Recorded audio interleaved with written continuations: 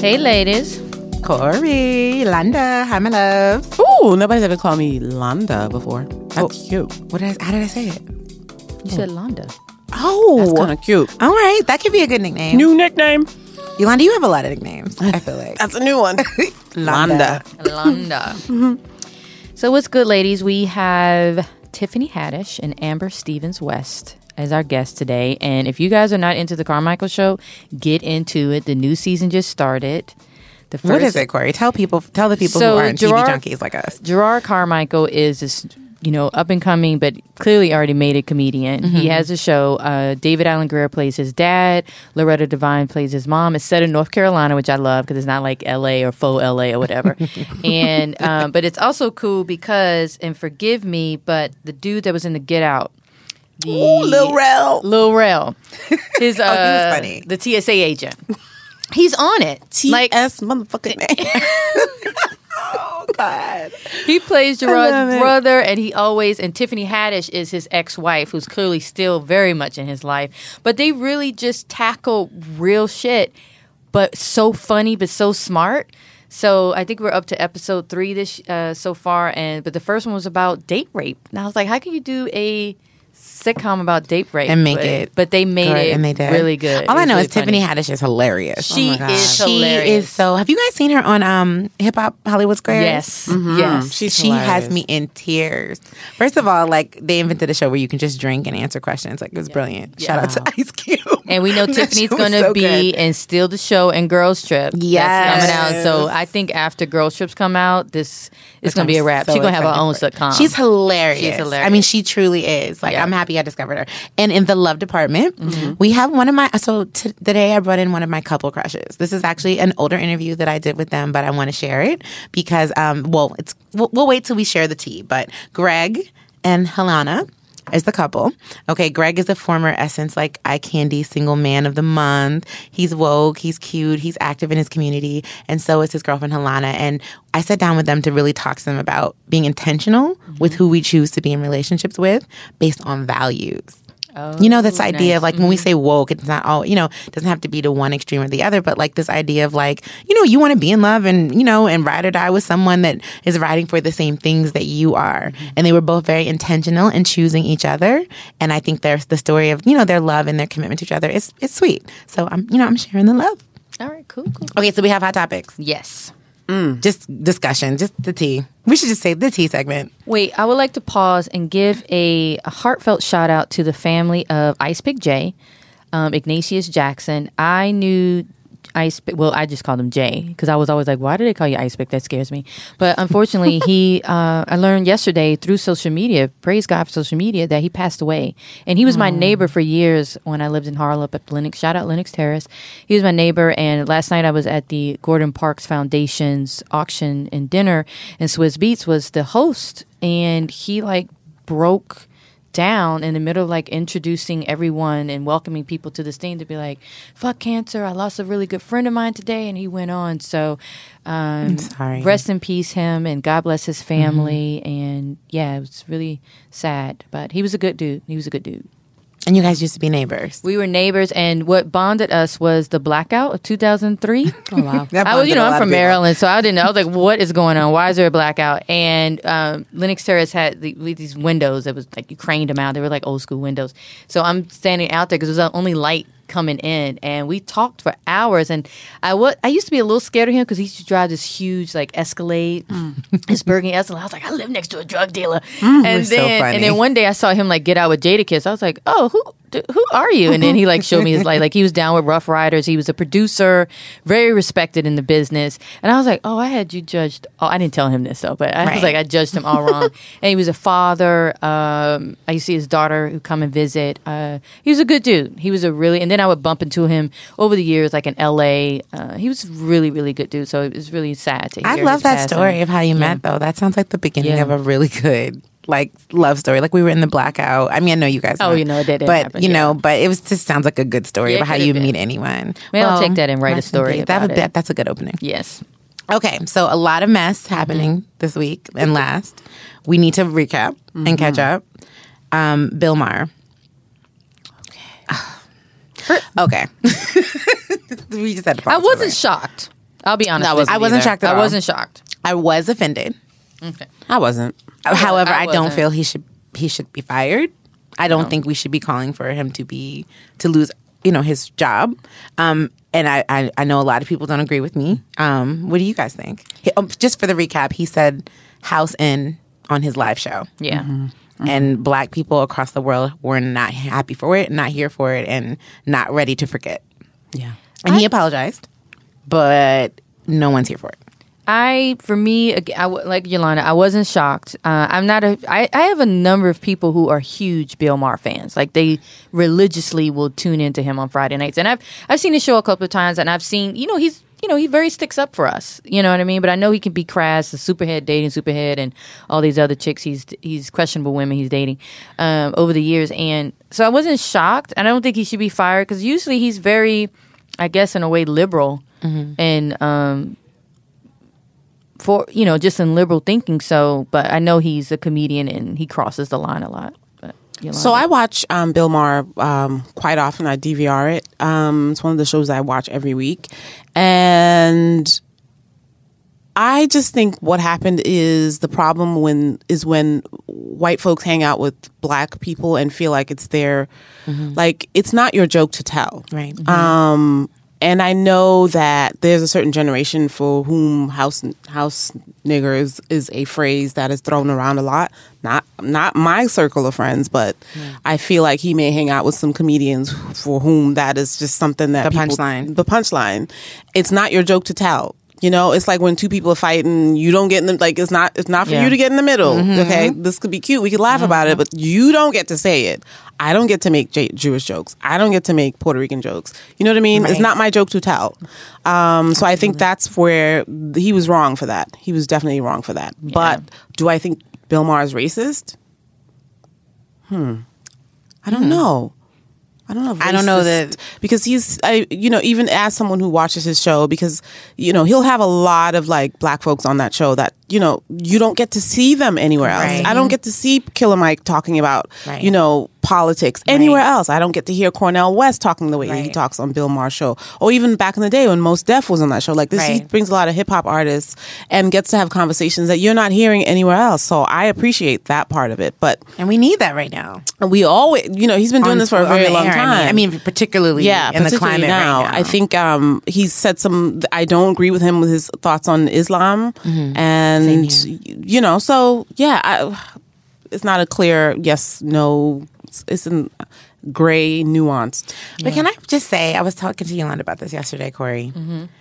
I think it's interesting, though, as a people, particularly Black people, when we're on Twitter, we are always calling for someone's firing. Yeah. But I wish we rallied the same way about someone's hiring. There are so many incredibly intellectual, talented, amazing Black people out there, or people, but particularly Black people that I'm speaking about, with a great platform, things to say. I wish it was trending that this person should have a certain job somewhere. Like, why aren't they having a show? Or get their own show. Like, I wish that we could turn something into a news story in a positive way more often for someone to get a job, the way we talk about someone wanting them to lose their job. Not saying that sometimes that's not relevant or necessary, because it is. Sometimes people do need to get fired and they did something irreprehensible. But I do think it's interesting that you don't see us rally behind elevating someone for a job the same way we rally behind. I'm not saying we don't do it. All right, let me be clear, Twitter. I'm not saying that we don't do it, but it's interesting to me because so often it's this person needs to disappear, to be fired, to be cut, to be banned. But what about the more of the amplification that's never trending the same way? Yeah. I'm curious. Just change it, y'all. I'm curious because Simone Sanders is going to be on her show this week. So okay. It's going to be good. And Ice Cube, too, right? Ice Cube and Simone Sanders. Ooh, I'm watching. Now, I will DVR that. We'll see what that is. Corey, who do you watch for Yolanda watches Bill Maher. I'm not going to lie. I enjoy Trevor Noah. I've been committed to Trevor Noah lately. That's my before bed, news satire, jokes for the night. You don't like Trevor? No, I love Trevor, but I can't watch both him and Desus and Mero, so I end up watching Desus and Mero. You have to pick. See, I switched. Yeah. So I record Desus and Mero, So I start with Trevor because that's like my coffee. Right. Absolutely. And then Diaz Mero's my See, well, I'm tired as hell, so usually I'm after Trevor. Oh, no, it's hard. Well, Jesus is at the same time. Oh, but I mean, for me to record it, I'm like, lights out. I fall asleep on my pillow with my remote in my hand. No. But anyway, just curious. Okay, so next up, the Bill Cosby trial started this week. Yep. Wait, by the way, we just spoke about night shows and they're all men. But shout out Robin Thede. Robin Thede's coming. Okay, she's coming. Okay, she's coming. Good. And also, where are the women on this? And I was reading something. Francesca Ramsey is doing a pilot. I saw that. Fantastic. Comedy Central, so it's coming. So we're going to get our fix. It's coming. All right, ladies. Good. And Samantha Bee. I don't watch her. But she was formerly on the Daily Show, and she got her own show. Does Chelsea Handler still have a show? She does, but I don't know about watching late night on Netflix. No, it's on Netflix now. So that feels a little weird to me to go to, but she is there. But you know what I will say? People have been putting me on to different podcasts. You know, shout out to everyone who's doing that, because when you have a podcast, you know, we want to support everyone, and we also tell us about your podcast, tweet us, like share it with us. But anyway, someone was telling me about listening to podcasts, and I feel like that's a good replacement for evening. Like if you don't have what you want on TV, podcast at night. Totally. Tune in. Okay, Bill Cosby trial. Started this Keisha week. Napoleon. She came out and supported. Came with him, held his hand, posed with him, took photos, and the internet is truly divided about how they feel about that. Yeah, a lot of people admire her loyalty and think that someone should be there for him, and they think it was positive that she was there for her TV father, Cosby Show. Rudy, and other people are like, this is a man who is being accused of sexually assaulting countless women. And your femininity should not allow you, your womanhood should not allow you to stand by him in this moment. What do we think, ladies? I'm a little split, and just in that the man that she's probably supporting is the man that she saw every day, or however many days she went to work. And, seemingly, I guess he never made a pass at her, or whatever. And maybe this is this good standing guy that she's like, well, this is the Bill Cosby I know. And that's who she's supporting. And like she said, I was reading that she wants to, she went to the trial to find out the truth. This is where the truth is supposed to happen. But I'm also split. I'm like, that's a lot of women that came forward, and they all have the same story. Like, so a part of me, it's almost like that. Did you guys watch The Night Of? Yes. And remember how Nas's mother, she started doubting him? Toward the end, because all the evidence was piling up against him. And, that's how I kind of feel like, I don't know. I mean, I definitely wouldn't go out and, me personally, as a woman, would support Yolanda? Oof, I don't know. Hard, right? I'm trying to put myself in Keisha's shoes, because I just can't imagine what it's like to have someone that you love and admire be accused of something. So, as Yolanda, I'm like, girl, I would not go. I would not be there, but I wonder what she's going through as well. I've never had anyone that I truly loved and admired be accused of some heinous crime. Right. I don't know what I would do in that situation. This is her TV father, but I mean, not to go grand, but what about if it's like your real father or your brother or somebody who you truly believe that you know? But I think he became more than her TV father. I think over the years, he became like a father. Cosby's like her, surrogate. Yeah, she has a father, by the way, who's very present, but I think he became her extended family. She's known him since she was 4. Yeah. So it's the jury's still out on this one, Keisha. I mean, like, the internet seems to be mostly with her. Well, it's kind of what Yolanda's saying. This is another gray, nuanced area. Because I think Felicia Rashad is scheduled to come to join him as well. Yeah, so we'll see. Wow. How this plans out. So what else we got? Kevin Hart? Cover subject of the month. June cover. Mr. Hart. Hey. Has a book out this week, his memoir. Yeah. I'm going to get the title wrong. What is it? I Can't Make This Up. Yep. Life Lessons. Which is a great title, by the way. Corey, Kevin's on our cover, right?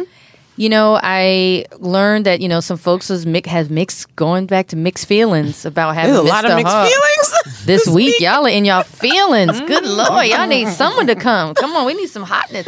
But yeah, people were mixed. I guess they kind of feel like Kevin is a little overexposed, perhaps, and maybe why this moment. But, we love Kevin. And I think when you really look at, last year we had Chris Rock on our cover. Dave Chappelle, he's out and about, he's very private. So Kevin Hart is next. Like, he is next. Like, he is that dude. He is selling out stadiums. He has movies after movies. Best, top movies. Now he has this memoir. He's everything. And also, Kevin is hella positive. Like, low key, like, yes, he makes jokes and yes, the vernacular, that whole saying of like the way my checking account's set up. I mean, that is like iconic. That is iconic now. I know. But I really love him as a dad. I love his truth right now. I haven't read the book, but the fact that, when he talks about... Yeah, he tells his truth. He talks about his relationship with his ex. Yeah, Tori. And how they were young. He was young. I won't say that he felt she was young, but he was a young man who did not know how to be married. Right. And he admits that. Yeah. And he admits that they had moments that became violent, arguments. But what I love about both of them right now is they've said, you know what, here's our dirty laundry. We're airing it all out. And then we're also coming together as a blended family and showing you that we have grown and we're moving past this, despite what you troll us about, what you say and what you think and what words you put in our mouth. Yeah. And that's a huge moment for them because remember she was on Hollywood Exes. Yeah. And it didn't seem like they had really resolved.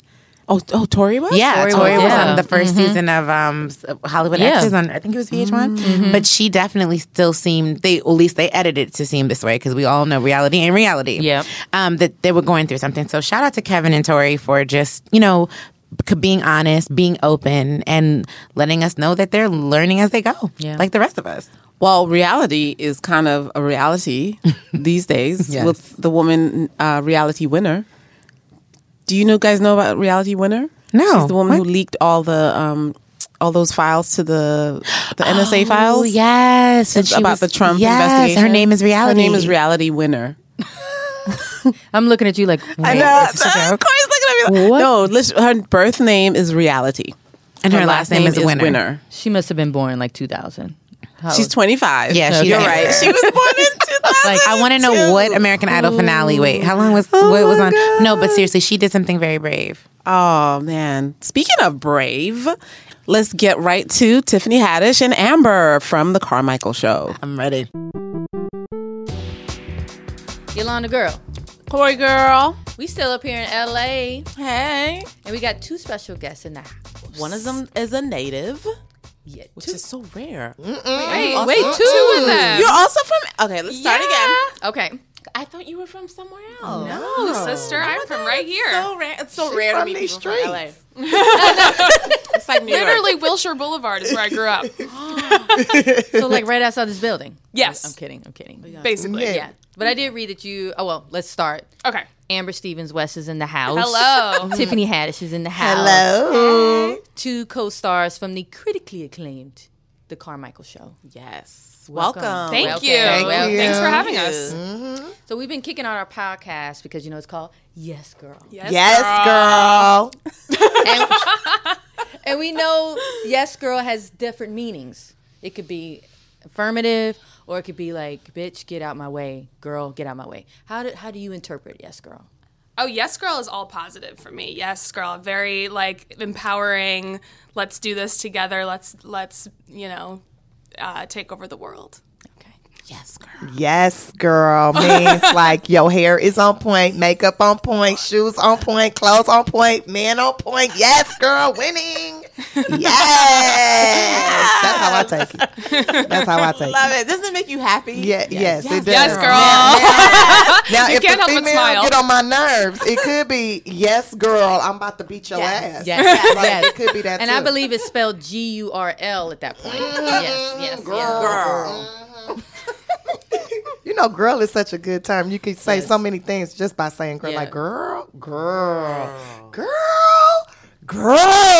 Like it's girl.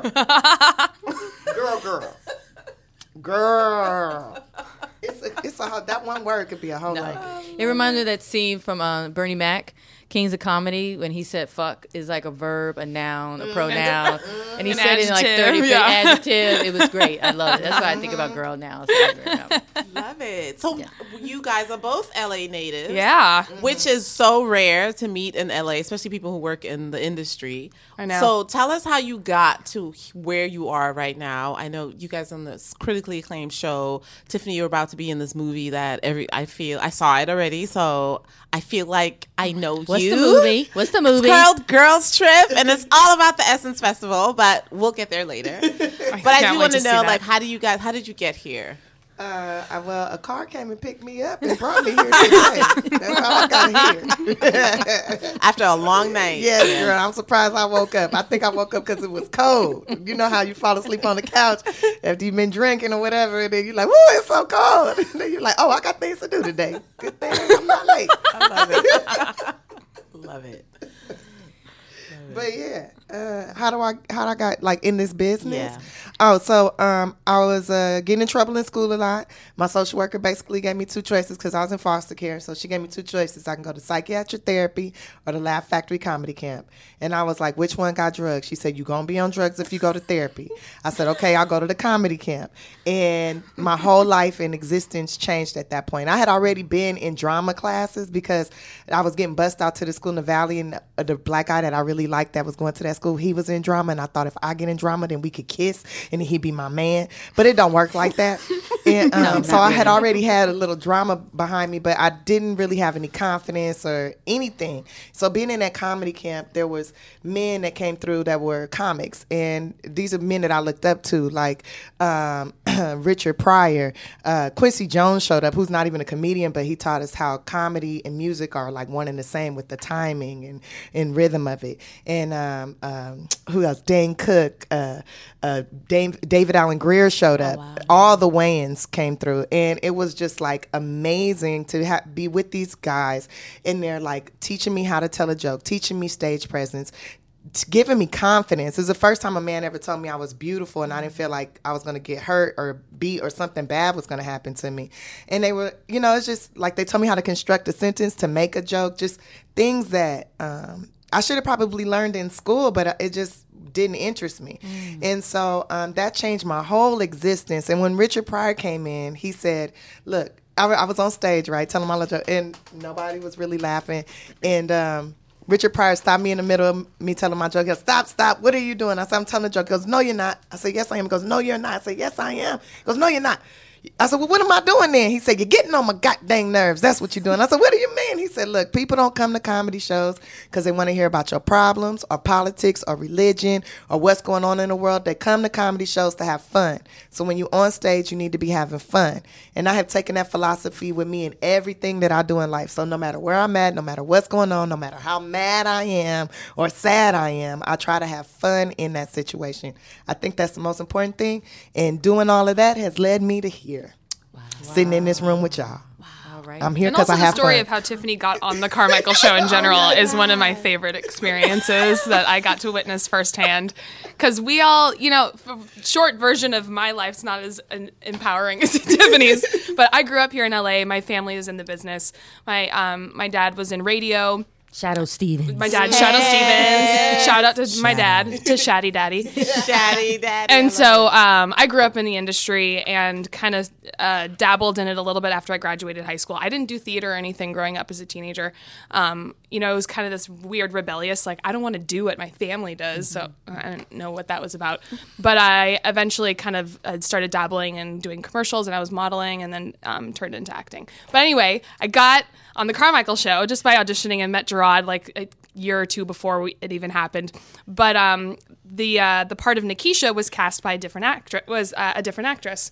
And so we're in rehearsals for the pilot, and that actress couldn't make it. So Tiffany was called up because she's friends with Gerard. And they were like, hey, can you just spend the week with us and help us rehearse until this new actress comes, and then you can tell her what she's been missing. And the minute Tiffany entered the room, we were all like, oh, she can't stay? We don't get to keep her? Okay, well, I hope this other girl's good. We didn't really know what to think because we were all really sad that eventually Tiffany was going to have to go. And then, long story short, she ended up getting the part. It didn't work out for the other person, and thank God, because no one else could play Nikisha. Oh, thank you. And I love sometimes on the show, sometimes your character just literally walks through the door, says a punchline, and then like the whole room changes. And they're like, "What the hell?" And then you just go out the back door. You wash your clothes or whatever it is. I love and your only character. Tiffany could do that. Yeah. Well, that's what I do in real life anyway. So. Just come in your life, say something, and leave. Wow. And then reunited with David on the Yes. show. Did he remember you? Like, did you? You know what? He always claimed he don't remember, but he remember because it'll be like some days he'll be like, oh, and then when that one time when you was, I say, hey, you remember? He's like, oh, I don't know what you're talking about.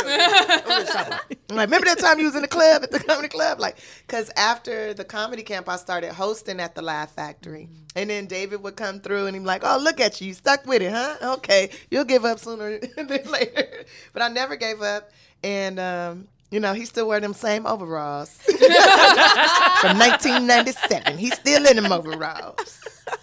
All that money you couldn't get no new overalls, David. I hope you listening. So Amber, how did you meet Gerard? So through casting. So he had a pilot presentation that he was doing with NBC. The year before we did what is now the incarnation of the Carmichael show. So I went in and auditioned for him then, but I was also filming 22 Jump Street at the same time. So I couldn't be a part of it, but he and I like instantly clicked and we had this like instant friendship. And so I ended up running into him a few months later and talking to him about the project and stuff and letting him know that I was like really excited about it. I wanted to know what happened with it because they went and they cast someone else in the role, but they ended up not picking that show up and revamping the whole idea of what the Carmichael show was going to be. Mm-hmm. And so in that incarnation of it, I was brought in again, and I guess I was the only person who had tested for the part. They might have auditioned more other people, but I got it. She got it. Yeah. And I'm so glad she did.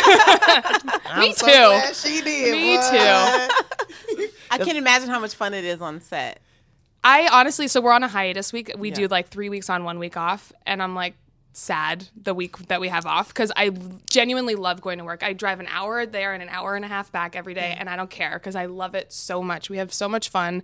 Everyone loves being there. Yeah. And the content that we're making is really inspired and smart and thought-provoking. Mm-hmm. And so it even challenges me and my own ideas of what the world is like. And so I get so much out of it, not just a paycheck. I read that Gerard said, I think it was at TCA's, he says, we don't approach, the way we approach Carmichael show, we don't approach it with any other option than but with as much honesty as we can, as far as how you do, how you tell the jokes, the message you're trying to bring. So that's really important. I think that's when comedy is at its best, is when it's as honest as possible, because then everyone can relate to it. And what's so great about our show is that we have a family dynamic, and so you can give all sorts of different perspectives. Because if it were a group of friends, you're friends with like-minded people. But when you're with your family, everyone has a difference of opinion. We've all been around that Thanksgiving table where we're fighting about different things because everyone has a perspective. And in that setting, you can be as honest as possible as you want to be, because family's never going to leave you. They're family. So you can say anything you've ever wanted to say. And in that's how you can have an honest conversation, is in that setting of in the living room with the family. Now, Tiffany, do you get to write on the show as well? Girl, no. I ain't getting that check yet. I'm working on it, though. I'm trying. No, I just talk to the writers a lot, though, and it seems like Gerard knows me like a book. So when I read the script, I'm like, hey, we had this conversation 3 years ago. Yeah. Wow. So that's really cool. Is there ever a time, sorry not to cut you off, Helanah, is there any time where, going back to the honesty, is there has a joke come up or a subject and you're like, we can't go there yet? But I mean, you guys have touched on some pretty Cosby and... Yeah. We've touched on some real deep stuff. Yeah. And I mean, the Plan B episode, I was like, hey, how you know about this about me? I don't know if we can put this in there now. There's going to be a couple of dudes upset. They're going to think I killed their baby. Now, I don't know if we should be putting this in there. And so a lot of things changed. Yes. That first script we get is always a surprise. Like, whoa, what's this? And then by the time we get to shoot date, it's some things are either turned up or turned down or right in the middle. So it works out. Okay. What's a typical week on when you're shooting a sitcom? You go in the writer's room, and then you go on set. Can you walk us through what exactly happens? So our show films on Thursdays. So our first day of the week is Friday. So let's start there. So on Fridays, we come in We stroll in around 11:45. The good life. It's the best. This is the best life ever, by the way. Right. So we come in like 11:45. We go straight to a table read. So like the studio's there, the network's there, all the writers are there. The cast sits at a long table and we read the show out loud. And then we'll go from there into rehearsal. So we'll rehearse like the first half of the show.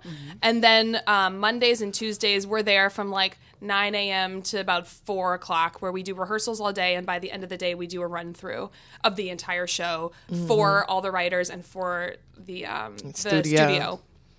We do the same thing on Tuesday. Then by Wednesday, cameras all come in. We rehearse and get it all down for camera. So we have marks that are, put out. Those are usually longer days. And sometimes other TV shows will like pre-shoot the night before if they need to get little things. And then Thursday, we come in at like 11. Yeah.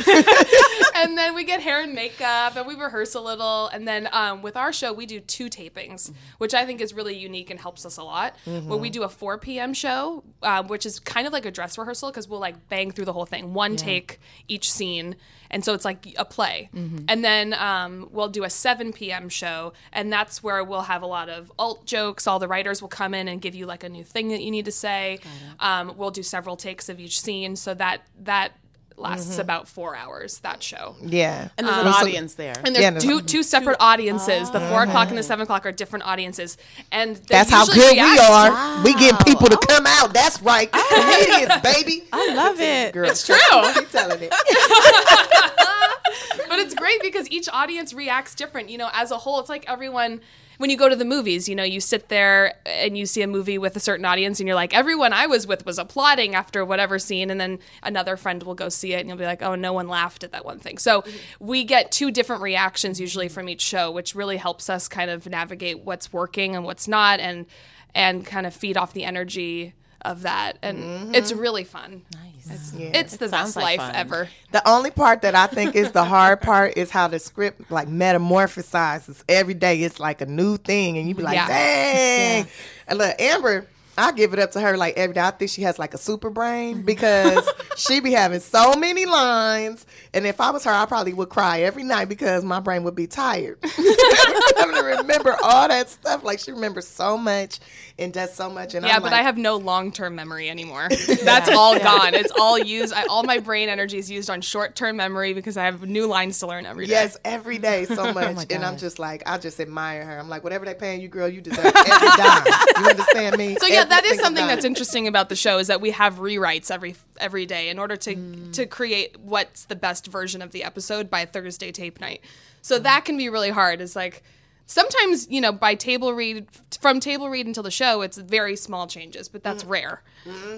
Usually it's big things. Like the concept of the episode will be the same, but points of view are always being altered because we want to be as authentic and as possible. And sometimes, like Maxine's point of view isn't very clear within the conversation, so they have to work on that. Or, they'll write something that works for Loretta on Monday, but then we're going to give that perspective to Bobby instead and change everything. So it's always kind of like shifting and moving to find the right puzzle pieces that work together. What kind of comedic timing have you learned from like Loretta and David, since the 3 years you guys?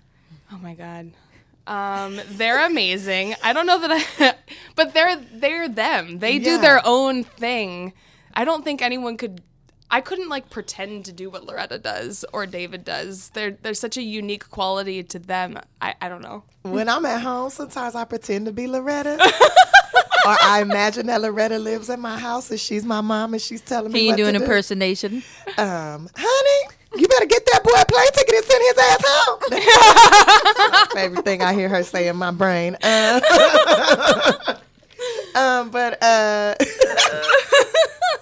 Loretta's taught me a lot. Loretta's taught me even amplified what like Quincy Jones initially taught us about music and stuff. And like I notice when Loretta talks, it's always in like I could put a soundtrack behind Loretta's voice. I feel like, and it would end up being a song. I feel because there's it's like rhythm. It's like a rhythm, a musicality to it.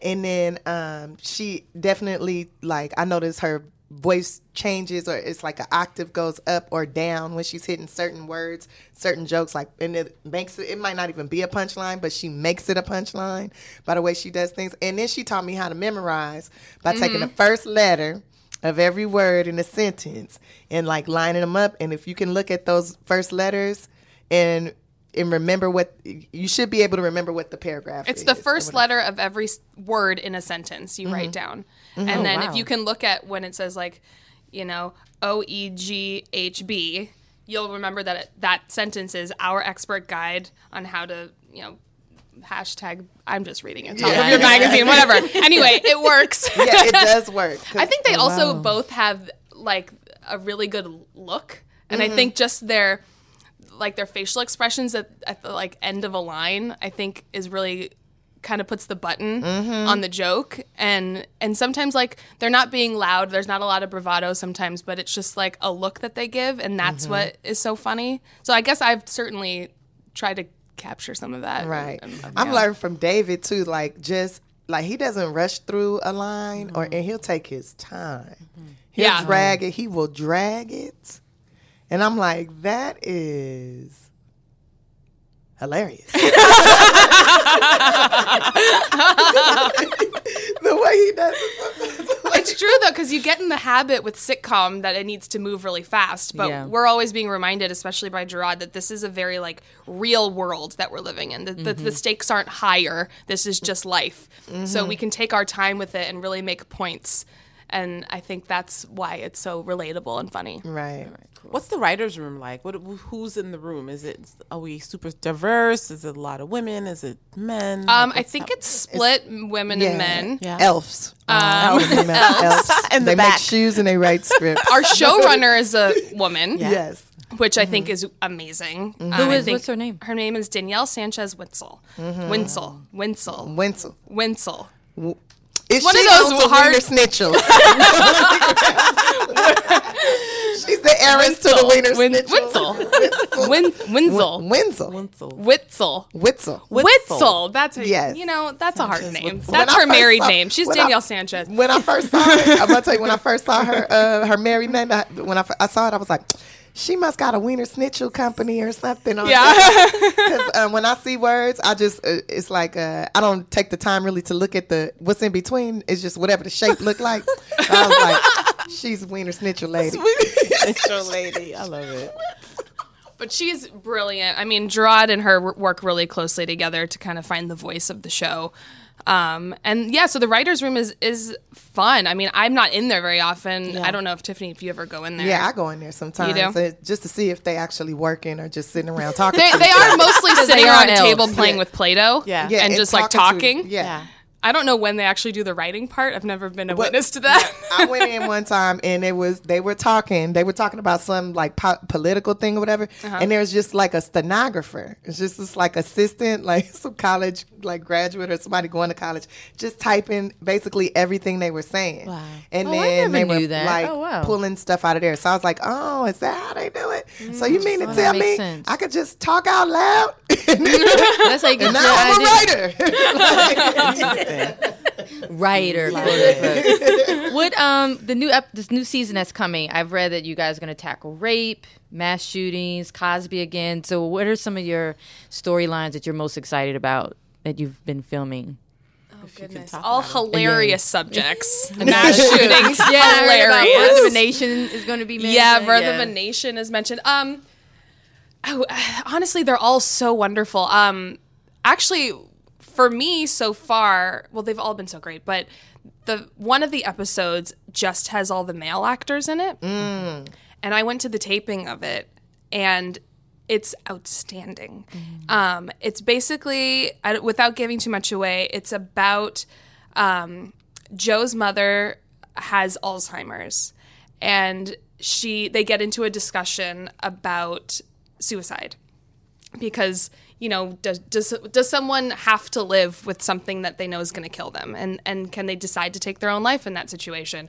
And so they get into a discussion about, their feelings about that. And it's just, Joe dealing with his mother, having these thoughts, and then his two sons trying to support him and also trying to support their grandmother who may or may not want to take action and do something like that. And it's so heavy, but boy, is it funny. I mean, in those really, really like dark times, you can find some of the best comedy. Yeah. And I really, really look forward to people seeing that episode. Finding the fun in it, honey. Finding the fun. Life is absurd, and we should laugh at it. You know, we can't just cry all the time. Yes. So Amber's over here blinding me with her ring. Thank you. Somebody love Amber. He does. He did good. Yes, and girl. thank you very much. And beautiful. Thank you. Oh my goodness. And then you both have great projects coming up out besides the show in 2017. I saw on your IMDb there's a new movie coming out. It looks like there's 2 movies. I did a couple Love movies. Jacket. Yeah, Love Jacked I did over the summer. Mike Epps, we were talking about earlier before we started recording. He's in it. And he's amazing. It's a romantic comedy starring myself and Shamir Anderson, who's this wonderful Jamaican Canadian actor who's so much fun, and the two of us have a blast in this movie. So it's kind of like a 10 Things I Hate About You or mixed with Coming to America or something. Ooh, so it's this really fun romantic comedy, and we were filming in Canada and in South Africa, which was really fun. Ooh, that's my so hometown. I don't know exactly when that's coming out yet. You're from South Africa? Are you really from South Africa? From Cape Town? No, I'm from Joburg. Oh my God, really? How many languages do you speak, girl? I speak, including English? Yeah. 3. What are the other 2? That's it. Zulu and Xhosa. Oh, she said that's it. Oh my God, I wish I could speak because Xhosa. native It's so language. cool. The people in South Africa who speak like 6 languages. Yeah, Yes, they 8 do. languages. Yeah. Everybody that I've met from South Africa speak like 8 languages. I'm like, how does your brain Yeah. hold that many alternative words? Yeah. Like, I'm just getting Japanese and English and Spanish in good. A little bit of Hebrew. You know Japanese? Nihongo ga skoshi wakarimasu ka? Oh, is that because Aiko teaches you? No, I actually became friends with Aiko so I could have somebody to talk to. See,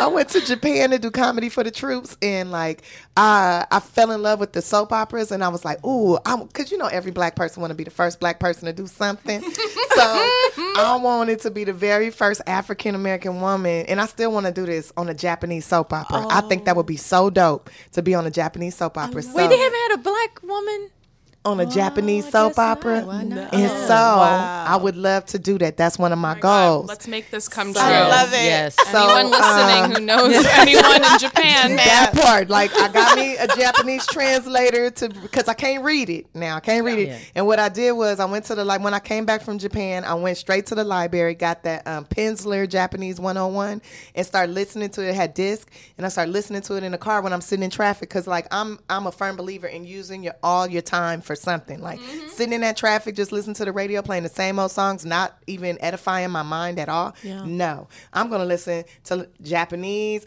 I was trying to learn Vietnamese because I want to hear what these ladies are talking about me in a nail shop. But Vietnamese is so hard because one word means 26 different things depending on the tone of it. And see, I'm already bad at tone.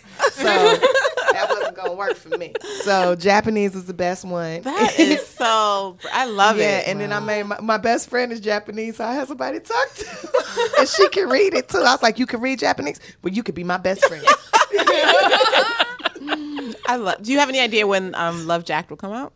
No, I don't know. I know that they are still editing now, so I mean, hopefully I'll know soon, but I can't wait to see it. Yeah. And what's the other movie you're working on? Oh, I did another movie called Public Disturbance over the summer too, which was really funny. I actually played like the villain, which is hilarious to me. like I'm gonna kill you. That's why I took the Fun. job though. I was like, oh, I get to be the villain? That never happens. So it was really fun. It's basically there's this group of guys called the Janoskians, and they're super popular on YouTube and stuff. They're basically Jackass of the new generation. So they got a movie made, and it's really fun, and Mike Tyson's in it also, which was really another reason I took the job, just so I could work with Mike Tyson, which was amazing. It was very interesting. So that hopefully will come out this year as well, but still no release date for either of those. But Tiffany, on the other hand, is really exciting. Just a little movie. Cannot wait. Oh my God. Girl. First of all, let me say this. Bob was so excited because Bob loves Keanu. Oh, really? Oh, really, Bob is our producer. Bob, for real? For real, Bob? Keanu is amazing. Keanu is Yes, amazing. boy. Yes, boy. The Yes Boy podcast coming soon. Love it. Oh my God.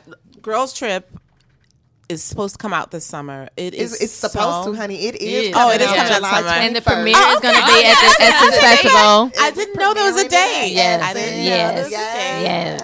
It's Tiffany, on the end of every trailer. this movie. Oh, wait, it's premiering at Essence? Yeah. It's premiering at Essence. What day?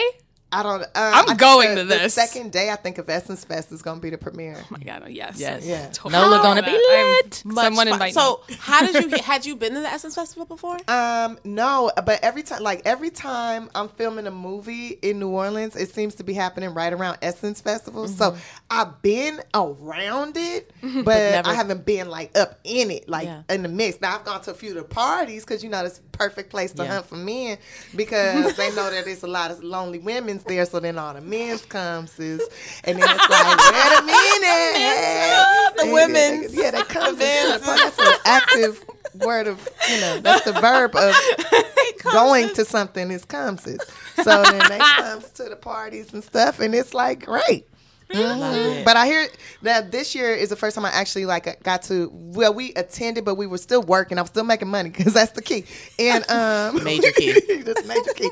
And so we got to see the booths and all that stuff, and go to the different exhibits and see what was going on there. And it was like, oh man, I should have been coming in this. It's like you can learn so much, and it's so much information, and like how to take care of yourself, like your soul, your spirit, your physical, everything. So it was really, really fun, and it was difficult to shoot a lot of those scenes because we got Queen Latifah and Jada Pinkett, and they're like super mega stars, and me and Regina Hall, we just some regular chicks. Now Regina, she famous too. She really famous too. Okay, it's just me, the regular one, but still, they really on top. And so when we're trying to shoot a scene where we're just walking through the convention center, and people are like, Queen, Jada, oh my God, I love you. Where's Will Smith? Where's Will? Where's Will? Y'all about to set it off in here?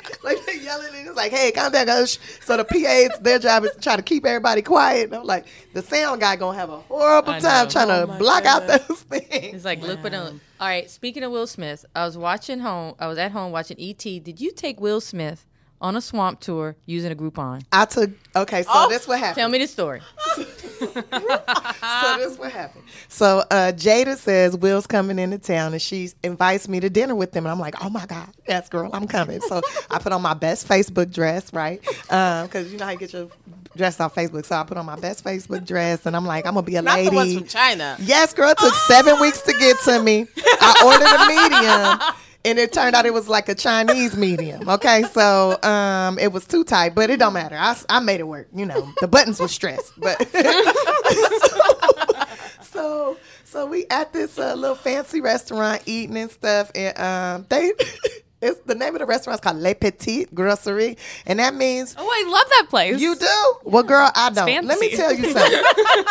It is fancy, and the food is delicious, but it's like really Le Petit, like a little morsel. Like they give you just a bite for in New Orleans. Yes, girl, in New Orleans, $32 for a short rib, and it's a piece of a that's short that Creole. rib. That's that Creole side of the Girl, border. that's that gouging. They was gouging. I wasn't feeling that, and I was like, that's not. That's just a piece of a rib. I'm sorry. Like I start getting active, and Will's like, hey, Tiff, it's okay. You can have as many orders as you want. We got this. And I'm like, $32 though? This don't make no sense. This is a robbery right here. This is not cool. So then Jada, so they should have known I was cheap, right? But Jada says to me, Tiffany, what you doing tomorrow? I said, oh, I'm going on this swamp tour. I got a Groupon, and I'm going to go on the swamp tour. She said, all by yourself? I said, yeah, all by myself. I don't have no friends out here. It should be fun.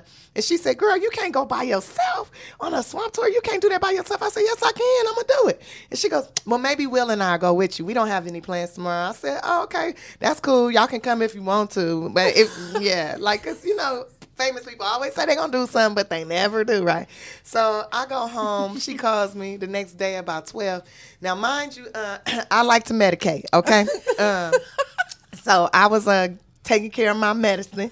It was like 12 o'clock, and I figured they wasn't going to call me, so I thought I was going to go on this swamp tour by myself, and then, I'll be all medicated, and the alligators will be talking to me, and the birds will be singing to me, and the raccoons will wave. It'll be like I'm in a Disney movie, right? That's what I was thinking. Princess and the Frog. Yeah. Everybody, all the creatures will be talking to me. So about 1 o'clock comes around, And Jada calls me. She goes, "You still going on that swamp tour?" I said, "Yeah, girl, I'm going." She said, "Well, Will and I are going with you. Meet us. Come get us from the hotel." No, she didn't say come get us. She said, "Come to the hotel. We'll all go together." I said, "Oh, okay, cool. Well, since y'all got dinner last night, I'm going to get y'all Groupon too. Don't worry. It's all on me."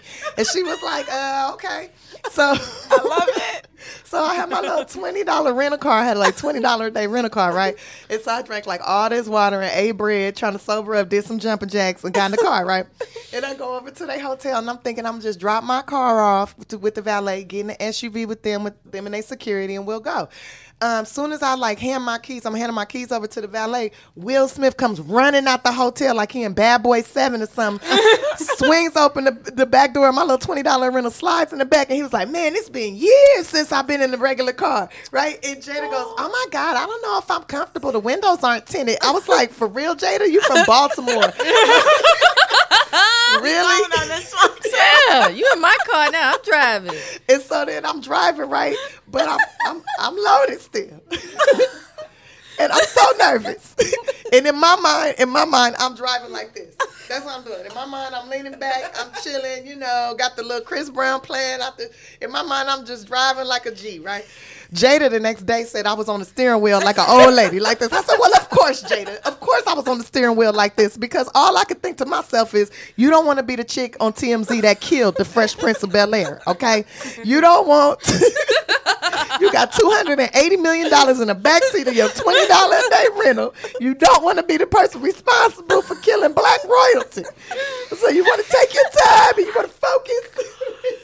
So I pull up to the swamp tour, right? Pull up, and it's all these people, mostly white people, all these white people out there, right? And Jada goes, "Tiffany, what the hell is this? Why are all these people here?" I said, "They probably got Groupons too." She said, "Tiffany, what the fuck is a Groupon?" And I was like, "Jada, you don't know what a Groupon is? What do you think a Groupon is?" She said, "What is a Groupon, Tiffany?" I said, "It's like a coupon, a discounted coupon where you can do activities in groups with groups of people. It's discounted coupons." She was like, "Oh my God, I thought it meant that you had your own boat that you could take a group of people on." And I was like, "Jada, why would I have my own boat?" Really, I'm in a $20 a day rental. Okay, she gave me this purse because she told me I can't be carrying knockoff bags. She gave me this Givenchy. Oh, Givenchy. Because she told me I can't be having knockoff bags. I don't think you need that bag. No, I need this bag. Leave it? No, I'm not leaving it because she left the price tag in it, right? So I'm like, when she gave it to me. Oh my God, Tiffany. Yes, the Givenchy girl. The Givenchy. Yes. Got a price tag in it, $1,200. I was like, "Oh, you just paid my light bill for the year, girl. This going straight to the pawn shop." And she told me I can't pawn it because that's bad luck. And I was like, "Oh, that's what rich people do." I'm superstitious. I ain't never heard. Cutest. Oh, you can't pawn a gift. Oh, that might be right. All right, gift. You have to get re-gifted to somebody else or whatever. That is a great bag. Yeah. I'm in need. We're it's in strong need. too. I put all kind of stuff in here. Holds guns, all like at least up to 150 pounds. It's a great strong bag. Givenchy makes good bags. Mm-hmm. Oh my goodness!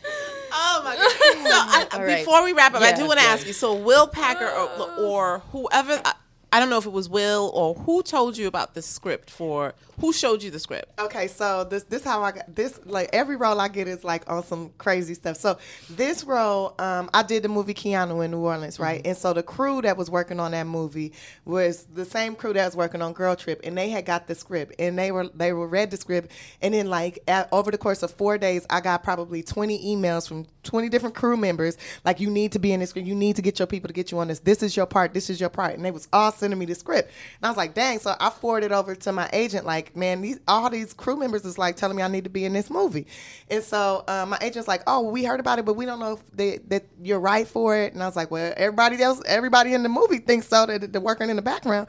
So they got me an audition. I went in, I killed it. I just was myself times 10. So it was really over the top, I felt like, but they loved it. The director said every time he watched, they called me back like 3 times, and my third callback was with the director, and it was a Skype audition, which I've never done before. Like, Skype to me is for boyfriend girlfriend stuff, not for like work. So So it was. I told him like in the audition, I was like, "Look, I'm gonna tell you right now, I'm not used to Skyping with regular people. If I start taking off clothes or something, just let me know right off the top because this is like sexy setting to me." I would have gave it to you right there, just on your prefacing. The role is yours. And so I did the audition. He gave me a bunch of adjustments and stuff, and then they ended up hiring me like 2 weeks later. And he said that everybody, he's like, we watched over and over, watched these auditions, and he said every single time we watched yours, everybody laughed. Like, no matter how many times I watched it, I always laughed. So I figured you got to be right for the part. We just had to make you look older. And I was like, oh no, just let me go a couple of days with no sleep. And in New Orleans, I'm going to look older. I ain't going to get no sleep. That's party time. So yeah. Wow. It must have been something to be on set with all those women. Man, I learned so much from everybody. And like, I really gravitated mostly to Jada though, because it feels like she knows like my struggle. She gets it.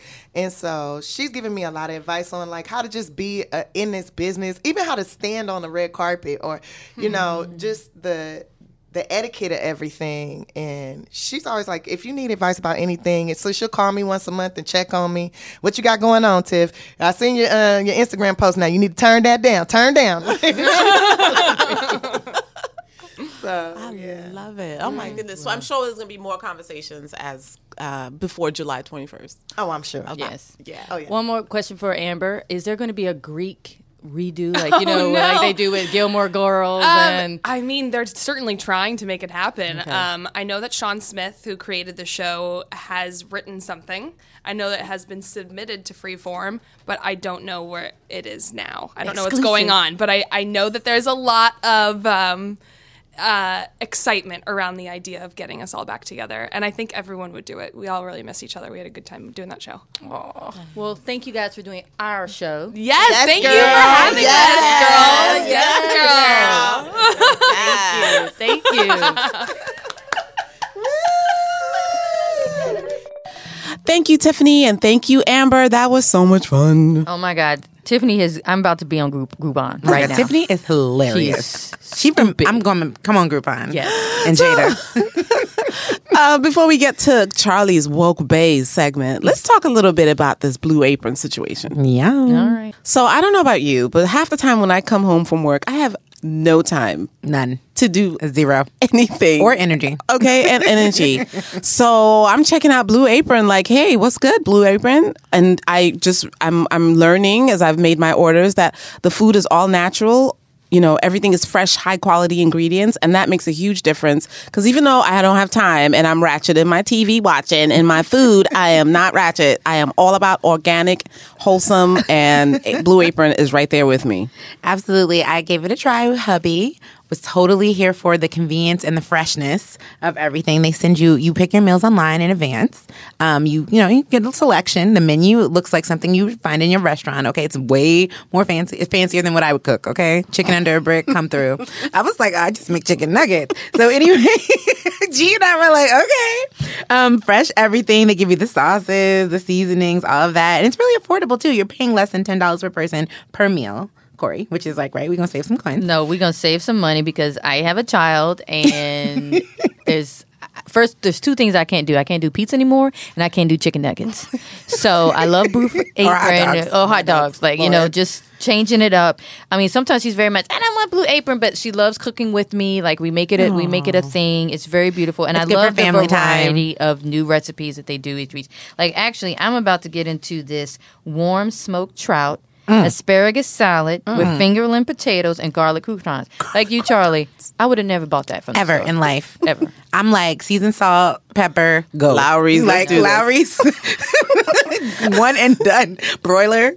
Like microwave. But anyway, shout out to Blue Apron. You can check out this week's menu and get your first 3 meals for free with free shipping by going to blueapron.com/yesgirl. That's blueapron.com/yesgirl. You love how good it feels and tastes to create incredible home cooked meals with Blue Apron. So, girl, don't wait. That's blueapron.com/yesgirl.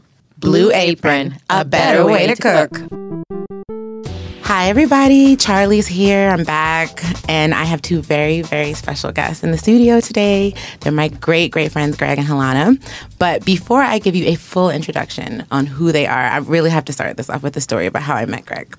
So a few years ago at Essence Music Festival, everybody knows that, largest Black women's music festival in the country, there was this guy who was kind of hanging around. Like, we were down there doing activations in New Orleans and celebrity interviews. And there was this guy, and it's like everywhere I looked, this guy was there, like backstage, on the sidelines, and he was just really supportive of the brand and everything that we were doing and cheering us on. And I was like, does he work for Essence? Like, who is this person? Greg is over here laughing. Say hi, Greg. Hi. And so I'm like, who is this guy? So we end up talking, and I realized that he is a poet, an educator. He's from Philly. He's this great guy. And of course, me being the love editor, the first thing I say to him is, are you dating anyone? And he's like, no, I'm single. But he was very, very clear on the type of woman that he was looking for. And he broke her down for me. And I'm going to let him tell you about it. But he was like, I want her to be conscious and aware of who she is and what she's about and what she wants and her struggle. And he just had all of these amazing descriptions for the kind of woman he wanted. So then, of course, I say, well, let's feature you in the magazine, Greg. Let's feature you as one of our single men of the month. Let's find this woman for you. And so we did, right, Greg? Yes. You were in the issue, and it was 2014? 2012. 2012? It's been that long? Tyler Perry was on the cover. Right. So we featured Tyler Greg, Perry. Guys. He got all dressed up for the ladies. He told us how he was an eligible bachelor and all of that. And then I didn't see Greg for a while, right? Right. Like, Greg, the letters came in and all that. Yep. Got a lot of feedback. a lot of What kind of feedback? Some interesting feedback. That's all I can say. Did you get a lot of like, will you marry me? Circle yes or no? No, nothing like that. But I had a lot of people that were serious about dating me, and they were coming from all over the country, which was interesting. Incredible, right? Yeah. I was, It was flattering. It was flattering. It was definitely flattering. Right. So wait, guys. So let me just fast forward a little. Then I didn't see Greg for like a year, maybe. I hadn't seen you in a while. I hadn't seen him around. And then suddenly I see him on Instagram with this beautiful woman beside him. Helanah, this is your entrance. Say hey, everybody. That's Hi, the one everybody. And they were just so cute. And I was just like, wait a minute. Tell me everything. Who is this? You found your lady or your partner, your soulmate. And you said... It's my heartbeat. There we go, y'all. So swoon. Can we just take a moment to swoon? Okay. So he found his heartbeat, you guys. And it wasn't through the Essence call out, but immediately I started, looking into, this idea of like, okay, who did Greg choose, guys? Like, this is fun because when I met you were single, you did the whole Essence eligible bachelor thing. You didn't, find anyone through that. And I wanted to know, like, okay, did Greg find the woman that fit all of the things that you described to me that you were looking for in a woman? And you told me that Helanah did. And then I started paying attention to your guys' relationship on social, and you're just so alike in so many ways, particularly in line with just being woke, as we say. Okay, you guys, just to define woke, right, in 2016, I feel like it's important that we define that. So, of course, I checked in with Essence News and Culture editor Christina Coleman, who gave me the official definition, who's also a friend. She gave us the official definition of being woke. So let's really just start with that, because you guys are woke and in love. Yes. Okay. Woke means you are aware of these social injustices, societal issues, and human rights violations that affect the world and disproportionately affect people of color. And even better, you have a desire and a passion to change that reality. Exactly. Okay, so that is like the official definition of being woke. That. And when I think about that definition, I think about you, Greg. I think about you, Helanah. And then the fact that you guys are also just this happy couple who are kind of in the struggle together on a day-to-day basis. I want to talk about it. Yes, let's talk about it. I really do. But let's start with how you met each other. Oh, that's such a great story. I'm ready. I love story time. It's story time. I defer to Helanah because I love her version, and I will chime in when I feel needed. gosh. And So you know, much Greg, pressure. the ladies' version is always correct. And the he said, she said, of course. Yeah, but I have an awesome memory. I don't really forget a lot, but her story just is very beautiful. All right, Helanah, this is the she said version. Dun, dun, dun, dun. Go. How did you meet? So we met in 2013, October 5th. I love this. The answers are matching. They're matching. In Philadelphia. I had recently relocated to Washington, D.C., and I was working as a holistic health consultant, and I was studying under one of my great mentors who was traveling at the time. And I hadn't really spent a lot of time in Philly except for with family. So they were going to Philly to this conference, to this health conference, and they were like, you need to come with us. So I went. So I show up at this health conference, traveling with a doctor and his wife, and we do the event. It was great.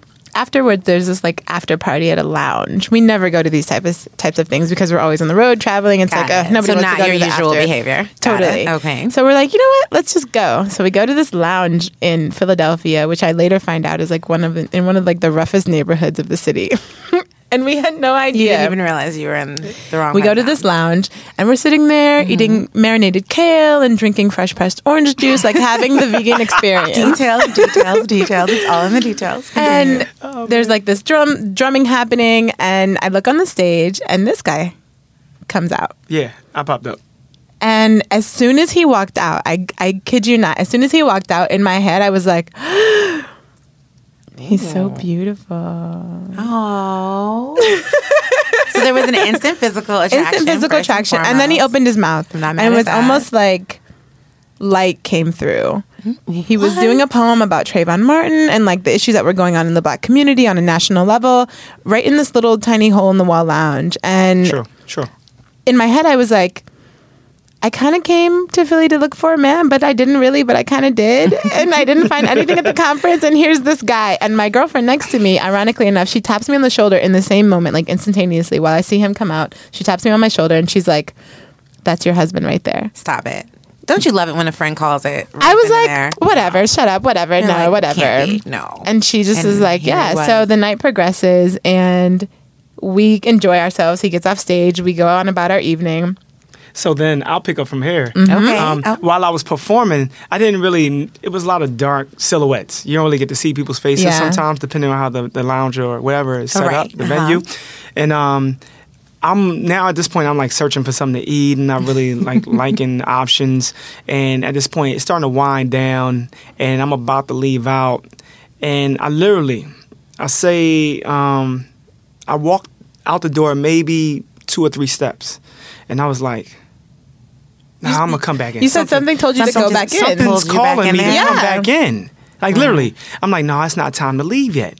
So I go back to the table where Helanah and her girlfriend are sitting. And I just start busting it up, creating conversation. You just gravitate right to their table. I just gravitate right to You their don't know table. either one of these ladies. Don't know either one of them. But I think I did like catch Helanah out the corner of my eye. Okay. So I think that was the thing that was calling me back in. Uh-huh. And when I started talking, I'm like sizing her up. Like I'm starting to ask all these questions. Like it's a job interview, right? I want to ask, what's your sign? You know, He touched my hair. He touched my hair. I broke the rules. Because I have natural hair, so he touched it. Did you ask first? Solange. Kind of. I don't know. I don't remember. It was just a moment. Solange is Yes. mad. So you guys were just instantly.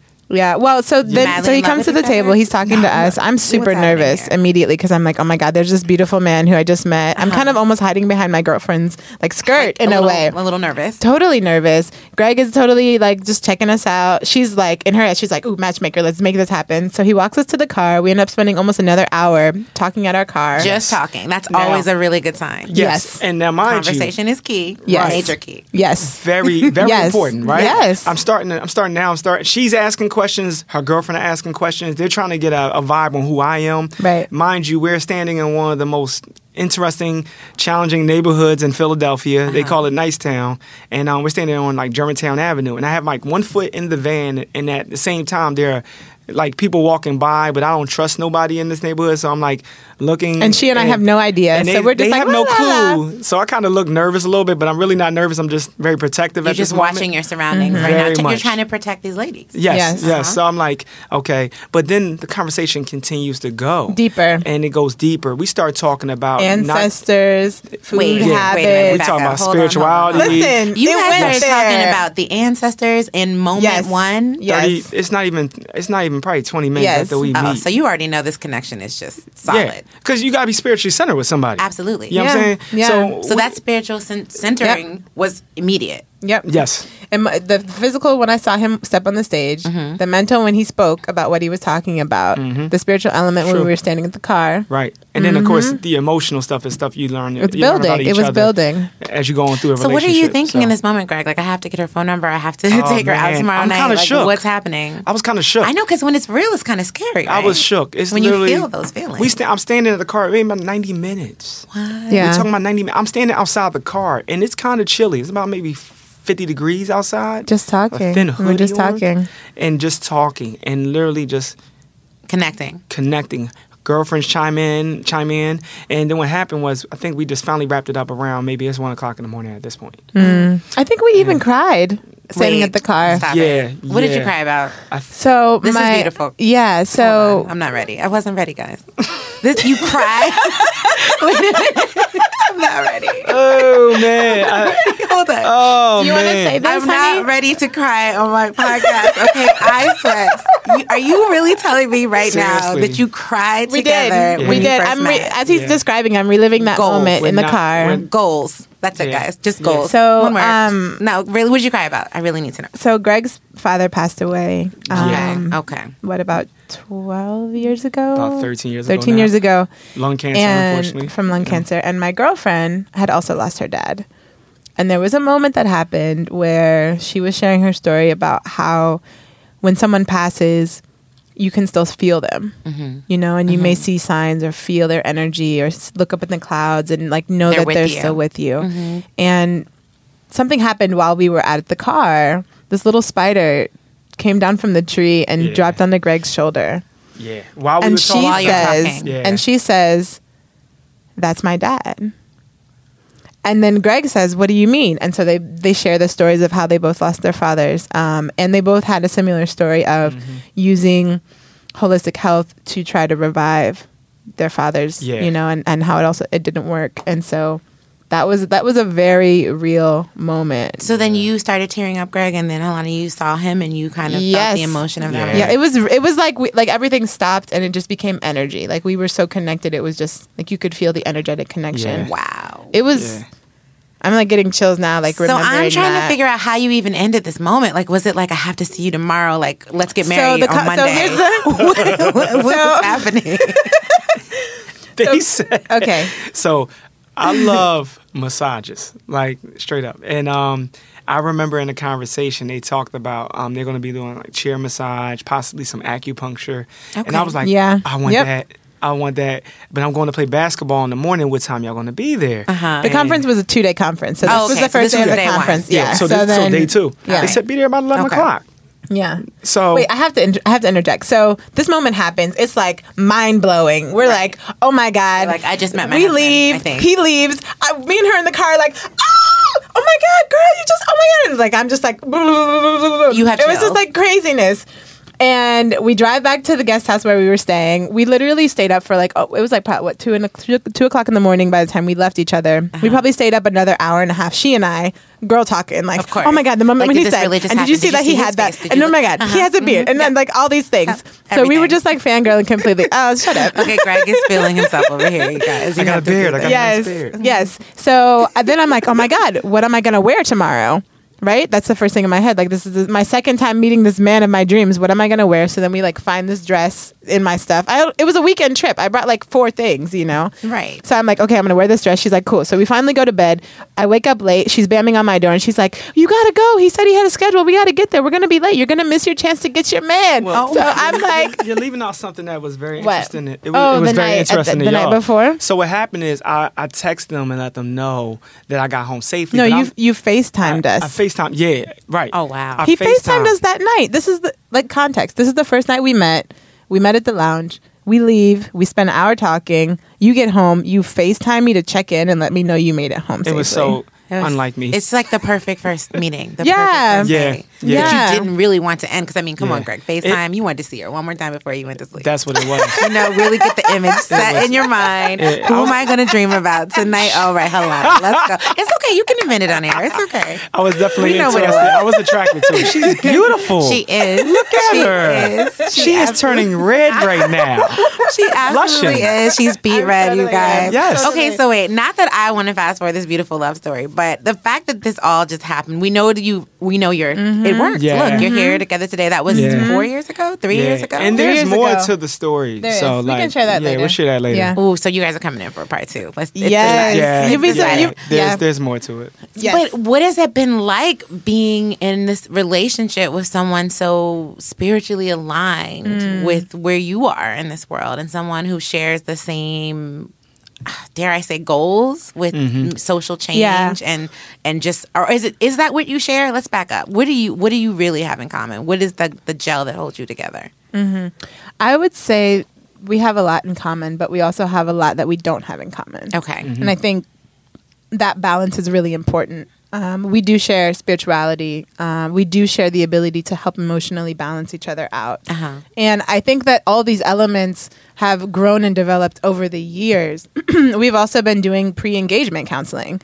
So we know we want to get married. We've been working towards our relationship, but we've also put people in places and things around our relationship to kind of help incubate that. Like Greg, we say often, it takes a village to raise a relationship, not just a child. Love that. Exactly. And that's really, honestly, what we've been doing. Right. And I think as far as how is it with being with somebody who you do share so much in common with, and I was just talking to him about this just yesterday. You know how in relationships there are like the big things and then there's the small things. I feel like as we're progressing through our relationship and growing together, the big things are becoming small things and the small things are disappearing. Like what? Like, I would say like little moments of conflict when she gives me feedback and I usually would be resistant to it. It's a quicker turnaround. It's like flowing. Like we're flowing. It would take me 10 minutes to hear her out because I would be stubborn and stuck in my old habits or whatever the pattern is, right? Right. It literally the other day, it took like 10 seconds. Wow. And she was so overjoyed. And I was just like, I need to do this more often. Like, so you just got there. You got where you guys. I just got there because it's like you got to pick your battles in a relationship too. You can't keep all of yourself. You talk about you becoming the us, the we, then to the ours, right? And this is a stage. And I think we're still right now. We're dismantling the I part of ourselves, and we're starting to think more like we. Did you have to work together as a unit? Truly. Oh, yes, absolutely. Yeah. Like we're in no way professionals, but we are going through a process, and it's a continuous process. And we're also committed to that process. Exactly. 100%. Yeah, I mean, we broke up 100%. In the last 3 years. We've broken up before, and we got back together. We had to rebuild. And there have been other very teeter-totter moments where I wanted to walk away, and he wanted to walk away, and we've walked away. But, because of the incubator we've had around us and because of our ability to deal with certain types of things that have come up, we've been able to work through it. And I think it's very challenging. Relationships are definitely work. And all the couples that we talk to, older, younger, anyone will tell you that. They will tell you that. It doesn't get any you easier. You can tell us that. It's really real. But I think what makes it easier is the ability to be reflective and vulnerable and also empathetic. Like if you can relate, because remember, it's relationship. But if you continuously can relate with somebody who is growing just like you, and no matter how beautiful or ugly the moment is, then you can actually grow and build something, and that strengthens the foundation of actually what you have. Yeah. Because without vulnerability, you can't let nobody in. You can't express your humanity. Right. And without that empathy, you can't really relate and step into somebody else's shoes. And that's very important in a relationship. Say it, Greg. It's just straight up, and that's what we lack sometimes, Absolutely. And I think taking time to yourself and being reflective to regain perspective on who you are, who you were, and who you want to become as it relates to the relationship and as it relates to you as an individual. Right. That's extremely important. I think the other thing that is really important to our foundation is tell me. Part of our mission statement is that we will never do anything intentionally to harm one another. Right. This is like your couple mission statement. Yes. Yeah. Okay. First of all, I love that, and I need to have one. Husband, tonight we're making our mission statement. Please, no, multiple drafts of a mission statement. Like our mentor. Shout out to Reverend Pemberton. Yes. Both of them. Reverend Jerry. They told you to make a couple mission statement. They mandated. I love it. This was happening. They mandated it. And then also, we're talking about maybe on our 6th or 7th draft, and we're still working at it. So what is this mission statement? So think about it. That's so dope. That's so dope. When you start a business, right? You're going to fundraise, you're going to pick a business name, and you're also going to figure out like why are we starting this business? What are we trying to accomplish? Right.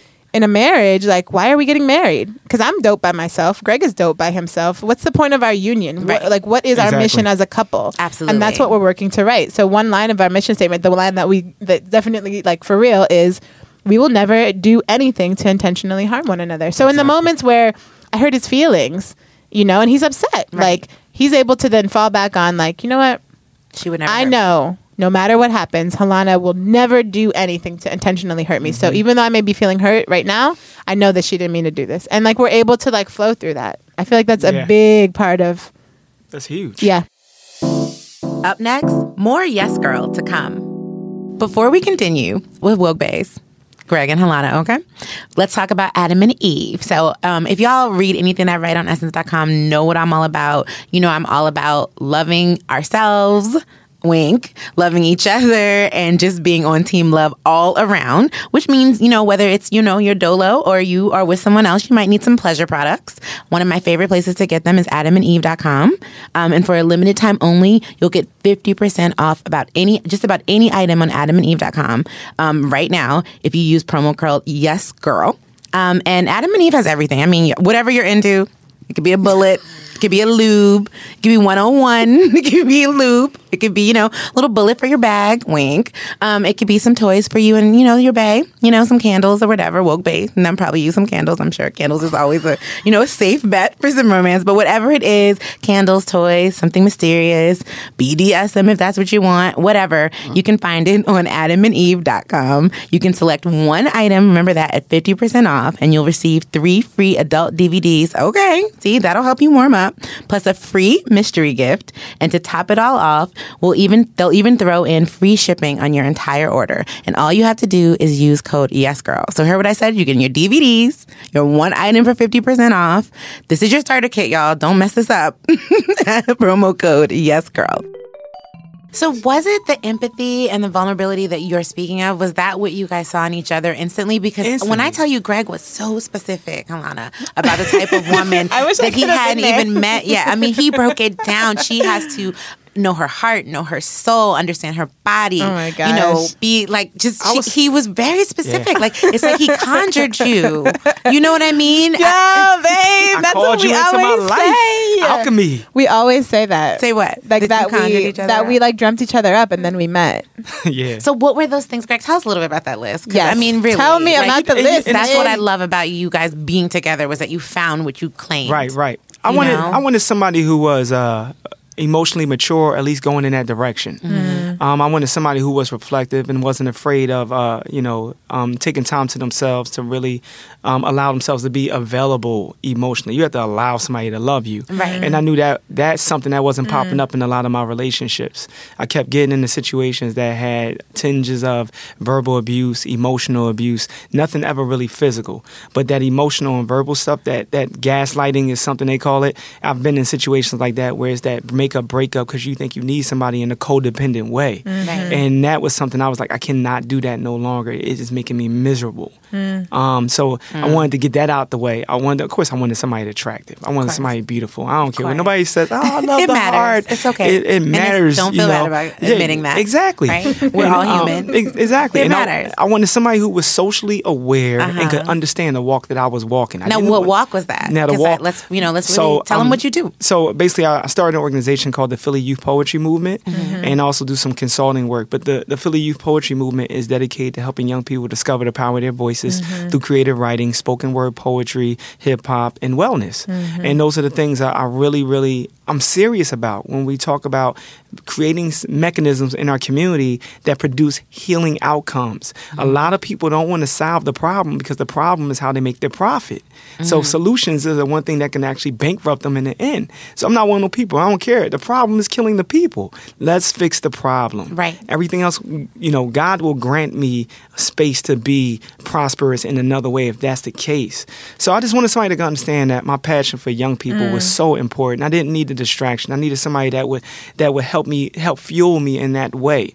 And Helanah has done a lot of those things. And I think that's so important because that's one of the things, that's my purpose. That's my passion. And I think losing my father really, really got me to understand how important it was that I had a father and how many young people, period, that I became a father figure to. I have about 8 young people, now some of them in their 20s. They call me dad.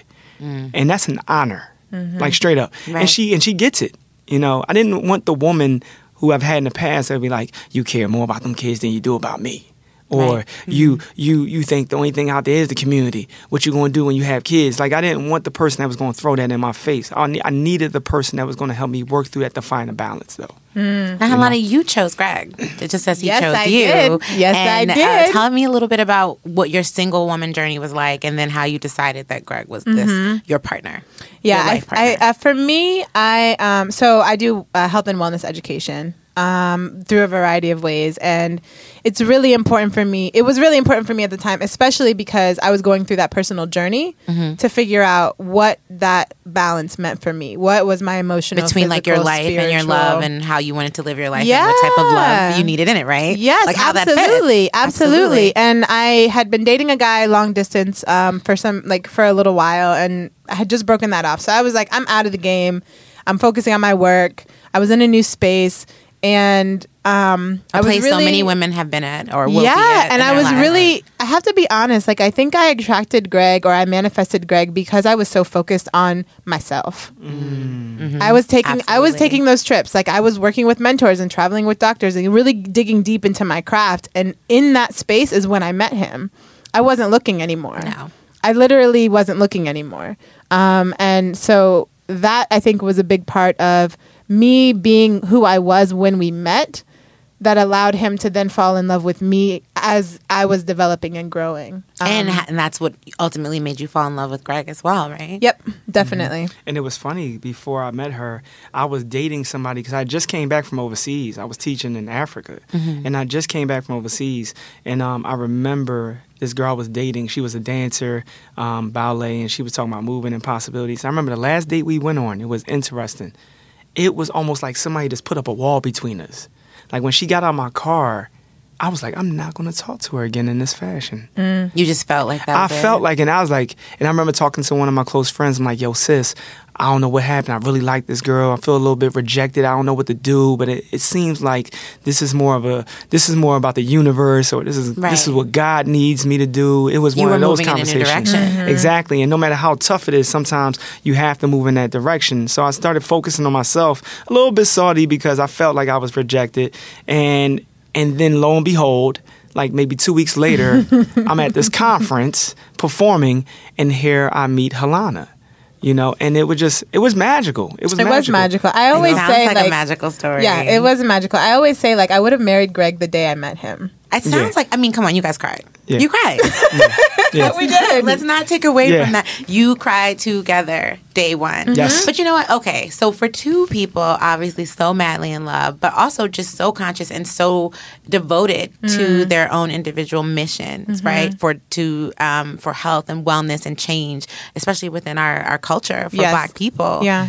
Is there ever a conflict there, like romantically speaking? Like, is it kind of like, you want to go, speak over here tonight, and you want to go, do like a spiritual mind-body conference? Seriously, like, what are some of the relationship issues that come up, good, bad, or otherwise, when you're both so passionate about different projects? I would say there are moments where there are, external interest.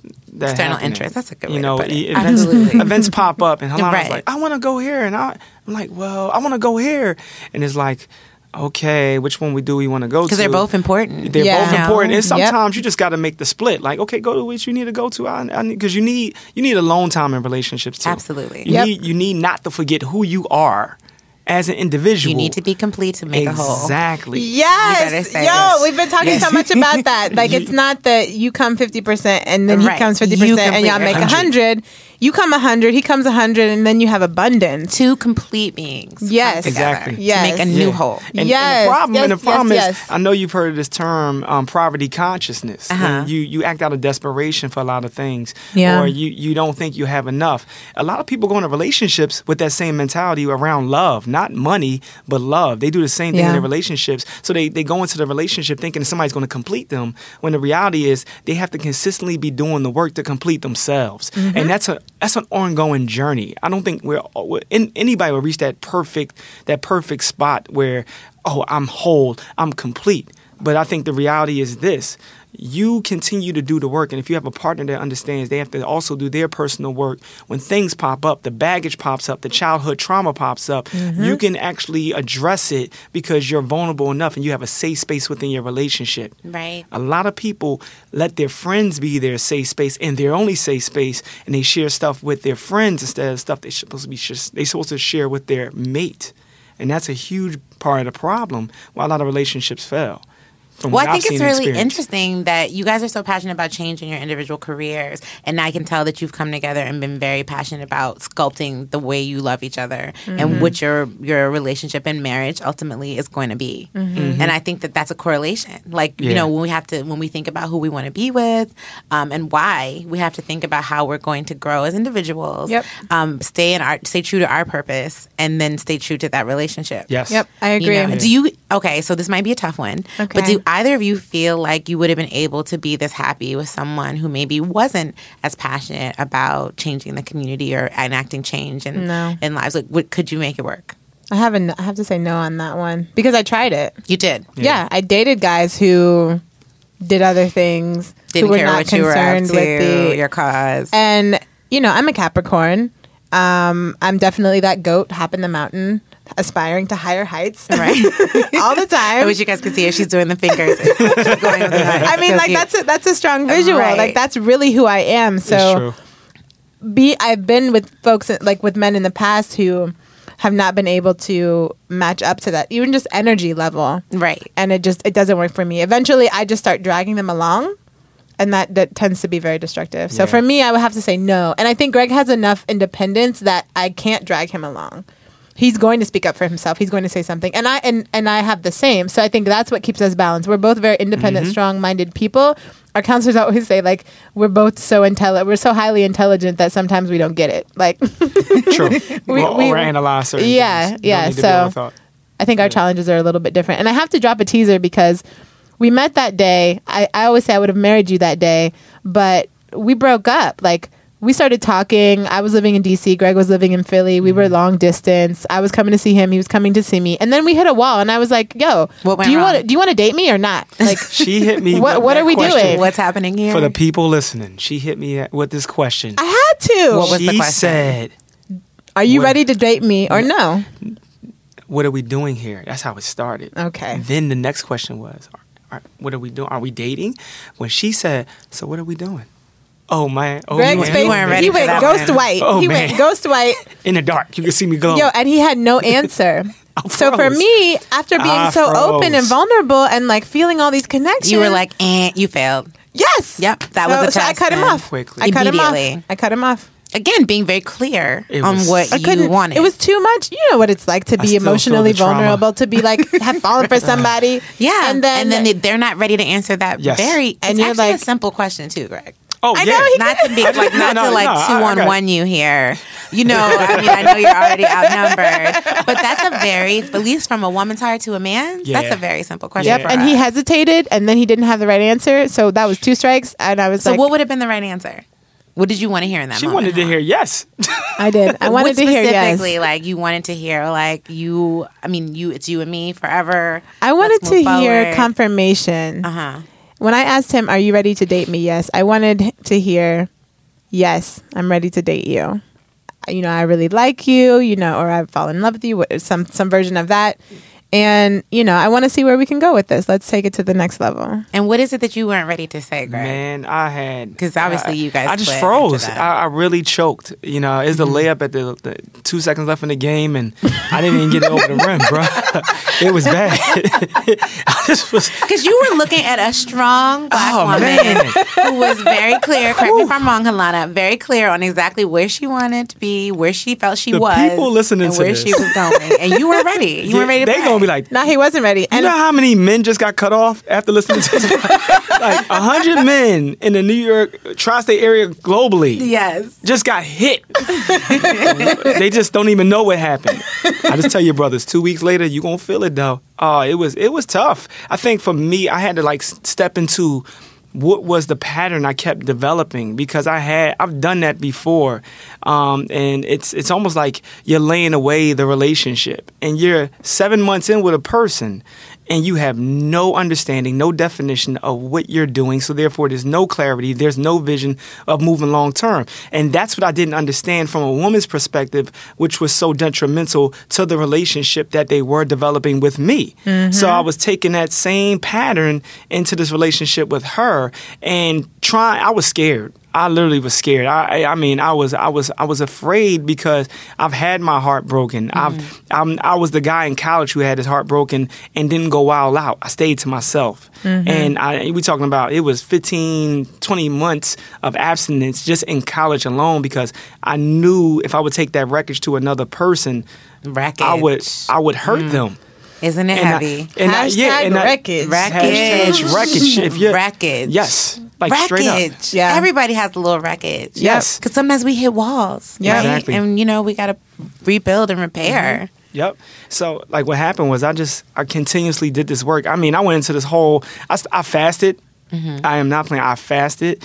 I got deeper into prayer. Mm-hmm. I got deeper into, I was exercising every morning. I also think you didn't believe me. He didn't believe me when I said, we're done. Right. Because you meant it. He kept calling. He was sending me emails when he had never sent to email addresses he had never sent emails to. He was texting.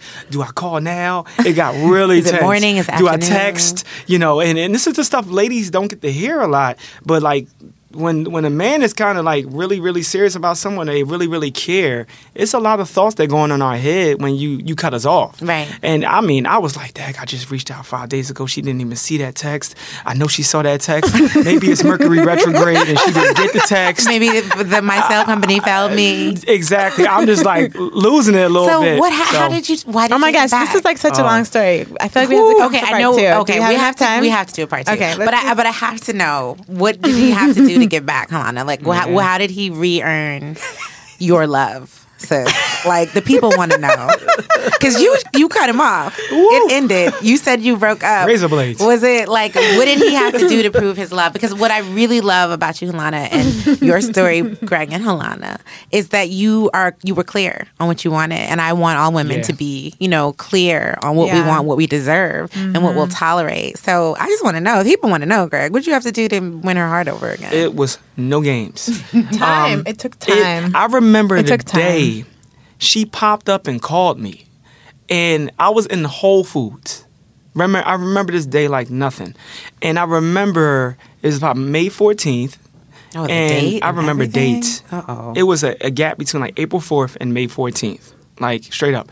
And she calls me, and I'm like, "Hello." Now, I tried to be doing a happy dance. I tried to be smooth. I was about to cry at that point. I hadn't embodied so much emotion and frustration. And she didn't know that same day, thanks to a friend. I said, "Yo, how do I get her back? You're a Capricorn. You understand it. What do I need to do?" She said, "Write her letters." Oh, kick it old school. Write her letters. And I was like, Put the smartphones down. I was like, "You serious?" She said, "From the heart. Trust me. Write her letters. And if she don't come, she don't come. But at least you tried. Write her letters. It's an act of faith, I know." Did you handwrite her letters? Yes, he did. 6-7 page Slow clap. letters. And 6-7 page front to back letters Slow on clap. the cloud paper at Marshall's and I made it an arts and at craft Joann's project. Fabric. Like he bought like those puffy stickers that you can that you could like the textured stickers with the sparkles. Wait, did you spray a little did you spray some smell goods on there? Did you spray smell goods? Yeah, it was all. She likes sandalwood oil. So he put all of that. He put all his heart and thought. So okay, so long story short, I was writing in Arabic because she knows how to speak Arabic. Yeah, he was going for the heartstrings. What? He learned how to say. I was like, I gotta let her know that I understand her. Yeah, so and it wasn't no games. I was he would write "Ohabbak" on the bottom. I love you in Arabic. Okay. So I can understand why you guys are here today. This is you put in the work. Yeah. And it took time. To be honest, it took time. That phone call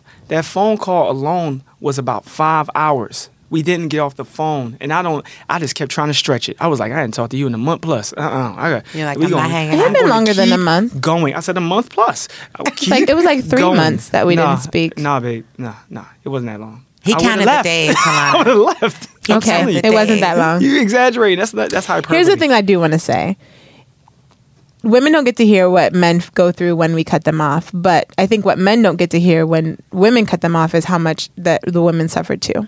Just as hard as it was for him to try to figure out how to get me back, I had to stay strong and go cold turkey because I wanted him to know I was serious. And you wanted to be And fair. I was suffering. Right, like he thought this was like easy for me. Like when we finally ended up talking afterwards about everything, he was like, oh yeah. And I was like, you have no idea what I went through just to hold this up because this was important to me. Like she snuck to one of my poetry shows and I had no clue she was in the crowd. Like it was like I just had to see him 10 days later. Man, there's so many stories to say about. I didn't know that till after it came. But now, mind you, I'm writing letters for weeks.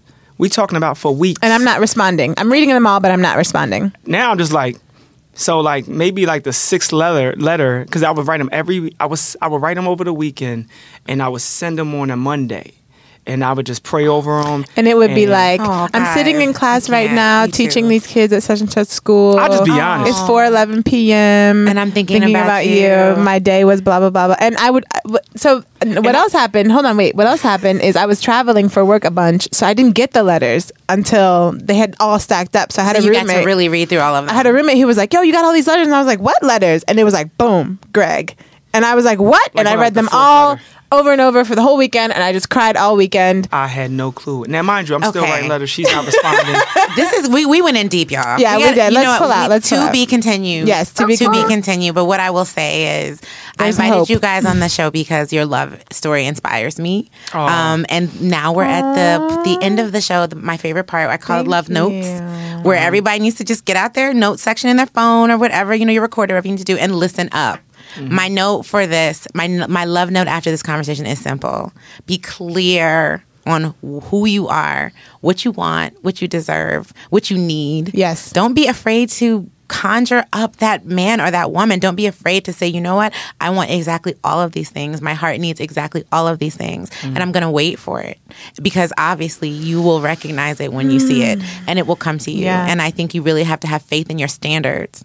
And faith in your heart, and stay true to that. And also note that even two completely beautifully connected, spiritually connected individuals still have to work at it. Yes. Relationships are work, always, all the time, all day.